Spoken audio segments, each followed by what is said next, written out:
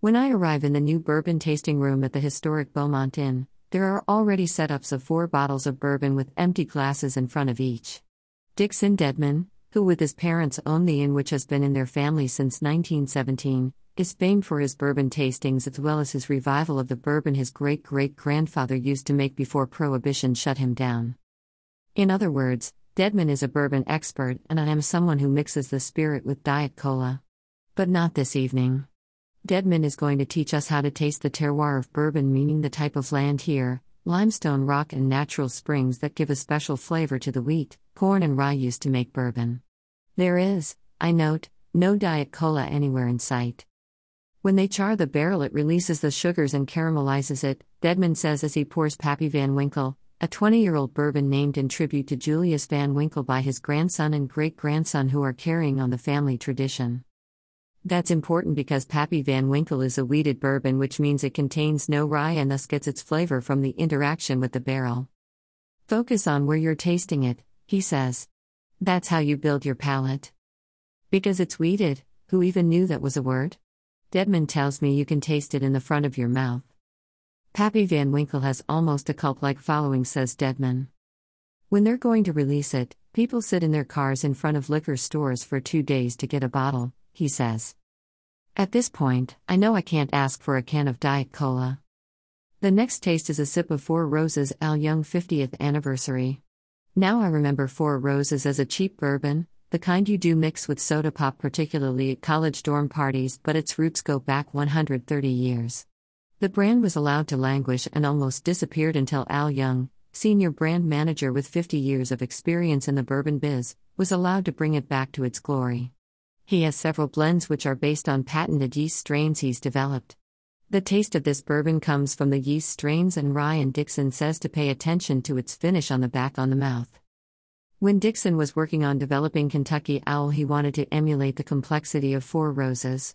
Later this month, he'll be releasing his Kentucky Owl Batch No. 7, the 7th of his limited release bourbons. It's an 11-year-old Kentucky straight rye whiskey, and it's exactly what a rye whiskey should be, Dixon writes on Kentucky Owl's Facebook page. I put this blend together and bottled it at 110.6 proof. It's a full-flavored rye perfect for the coming fall weather. Barrel aging can produce bourbons with a high proof count, but then before they're bottled, they're watered down to around 80 proof. But Dixon wasn't about to do that to Kentucky Owl. It's full-flavored, he said about this batch of Kentucky Owl, and it sure was. You can't hide anything in barrel-proofed whiskeys. Later, when I'm in the dining room ordering dinner, the classic Beaumont and fried yellow leg chicken, meat and biscuits, country ham, I glance at the bourbon list. I read that Dixon's batch number 6 costs $40 a glass and am glad I didn't ask for a Diet Cola. Not just because I would have looked stupid, but also because I had begun to get a sense of how to appreciate a great bourbon. But the Beaumont Inn is about more than Kentucky Owl. It was built in 1845 as a girls' school and was bought by Dixon's great-great-grandmother in 1917. 2 years later she turned it into an inn.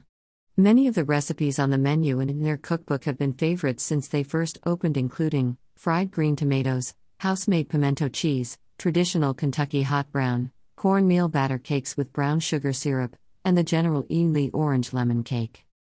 The latter, my waiter told me, was such a favorite of the General that he carried the recipe in his breast pocket. I guess that was in case anyone asked if they could bake a cake for him.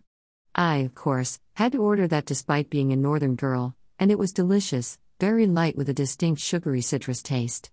The lightness, I discovered later, was because the cake flour used in the recipe is sifted 8 times.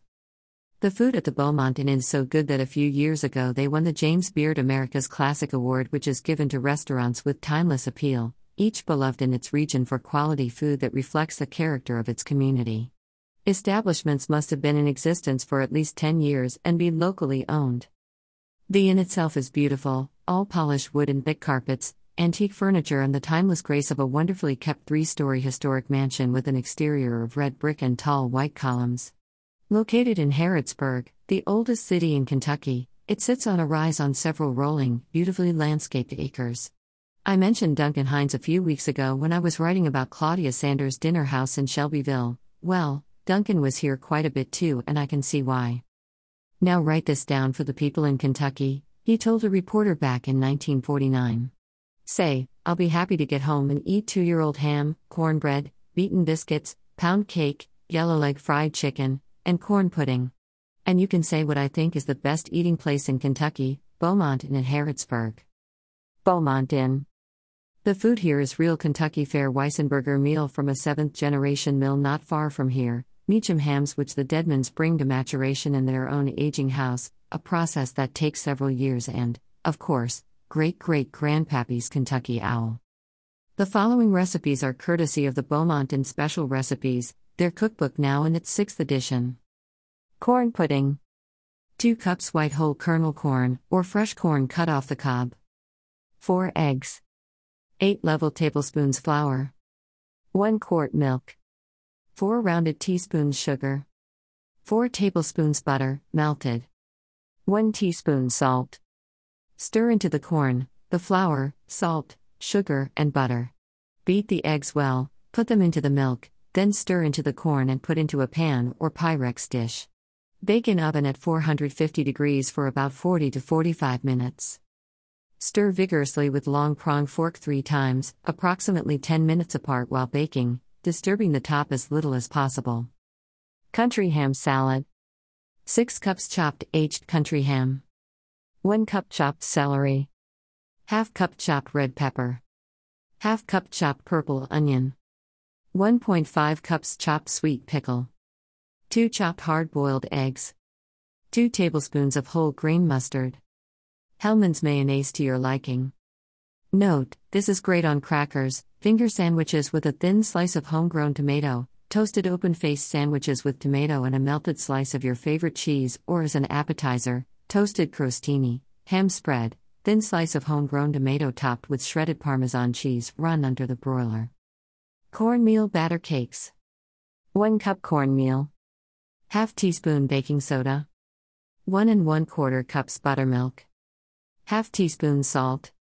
2 eggs, beaten. 2 tablespoons bacon drippings or shortening. Sift meal, soda and salt together. Add beaten eggs, then buttermilk. Beat until smooth. Dip a tablespoon of batter, or a bit more, onto a greased hot griddle. Let brown on bottom, then turn quickly and lightly to brown on other side. Serve with brown sugar syrup. Makes about 10 to 12 good-sized cakes. Brown sugar syrup. 2 pounds light brown sugar. 3 cups cold water. Mix sugar and water well. Bring to a hard boil for 10 minutes. Do not stir after placing overheating element, as stirring or agitating will cause syrup to go to sugar. General Robert E. Lee Orange Lemon Cake. 9 eggs, separated. A few grains salt. 2 cups cake flour, sifted twice before measuring. 2 cups white sugar, sift 6 times. 1½ teaspoons baking powder. ½ teaspoon cream of tartar. 1 lemon juice. Grated rind, yellow part only. ½ cup vegetable oil. Beat egg yolks to creamy texture, beat egg whites until stiff. Add baking powder and tartar to flour and sift 6 times. Mix all ingredients together. Divide batter into 4 greased 9-inch cake pans. Bake at 325 degrees for 20 minutes. Turn cakes upside down on a rack until cool. Spread orange lemon frosting between layers and on top and sides of cake. Store in refrigerator until serving time. Garnish with orange slices and fresh mint leaves if desired. Orange lemon frosting. 1/4 pound butter, softened. 3 egg yolks. 2 16-ounce packages powdered sugar, sifted. 4 oranges, rind of, grated. 2 lemons, rind of, grated. 4 tablespoons lemon juice. 6 to 8 tablespoons orange juice. Cream butter, add egg yolks and beat well. Add powdered sugar and grated rind alternately with juices, beating well. Original Robert E. Lee Cake. 12 eggs, their full weight in sugar, a half weight in flour. Bake it in pans the thickness of jelly cakes. Take 2 pounds of Nysa sugar, squeeze into it the juice of 5 oranges and 3 lemons together with the pulp, stir it in the sugar until perfectly smooth, then spread it on the cakes, as you would do jelly, putting one above another till the whole of the sugar is used up. Spread a layer of it on top and on sides. 638 Beaumontin Drive, Harrodsburg, Kentucky. 859 734 3381, beaumontin.com.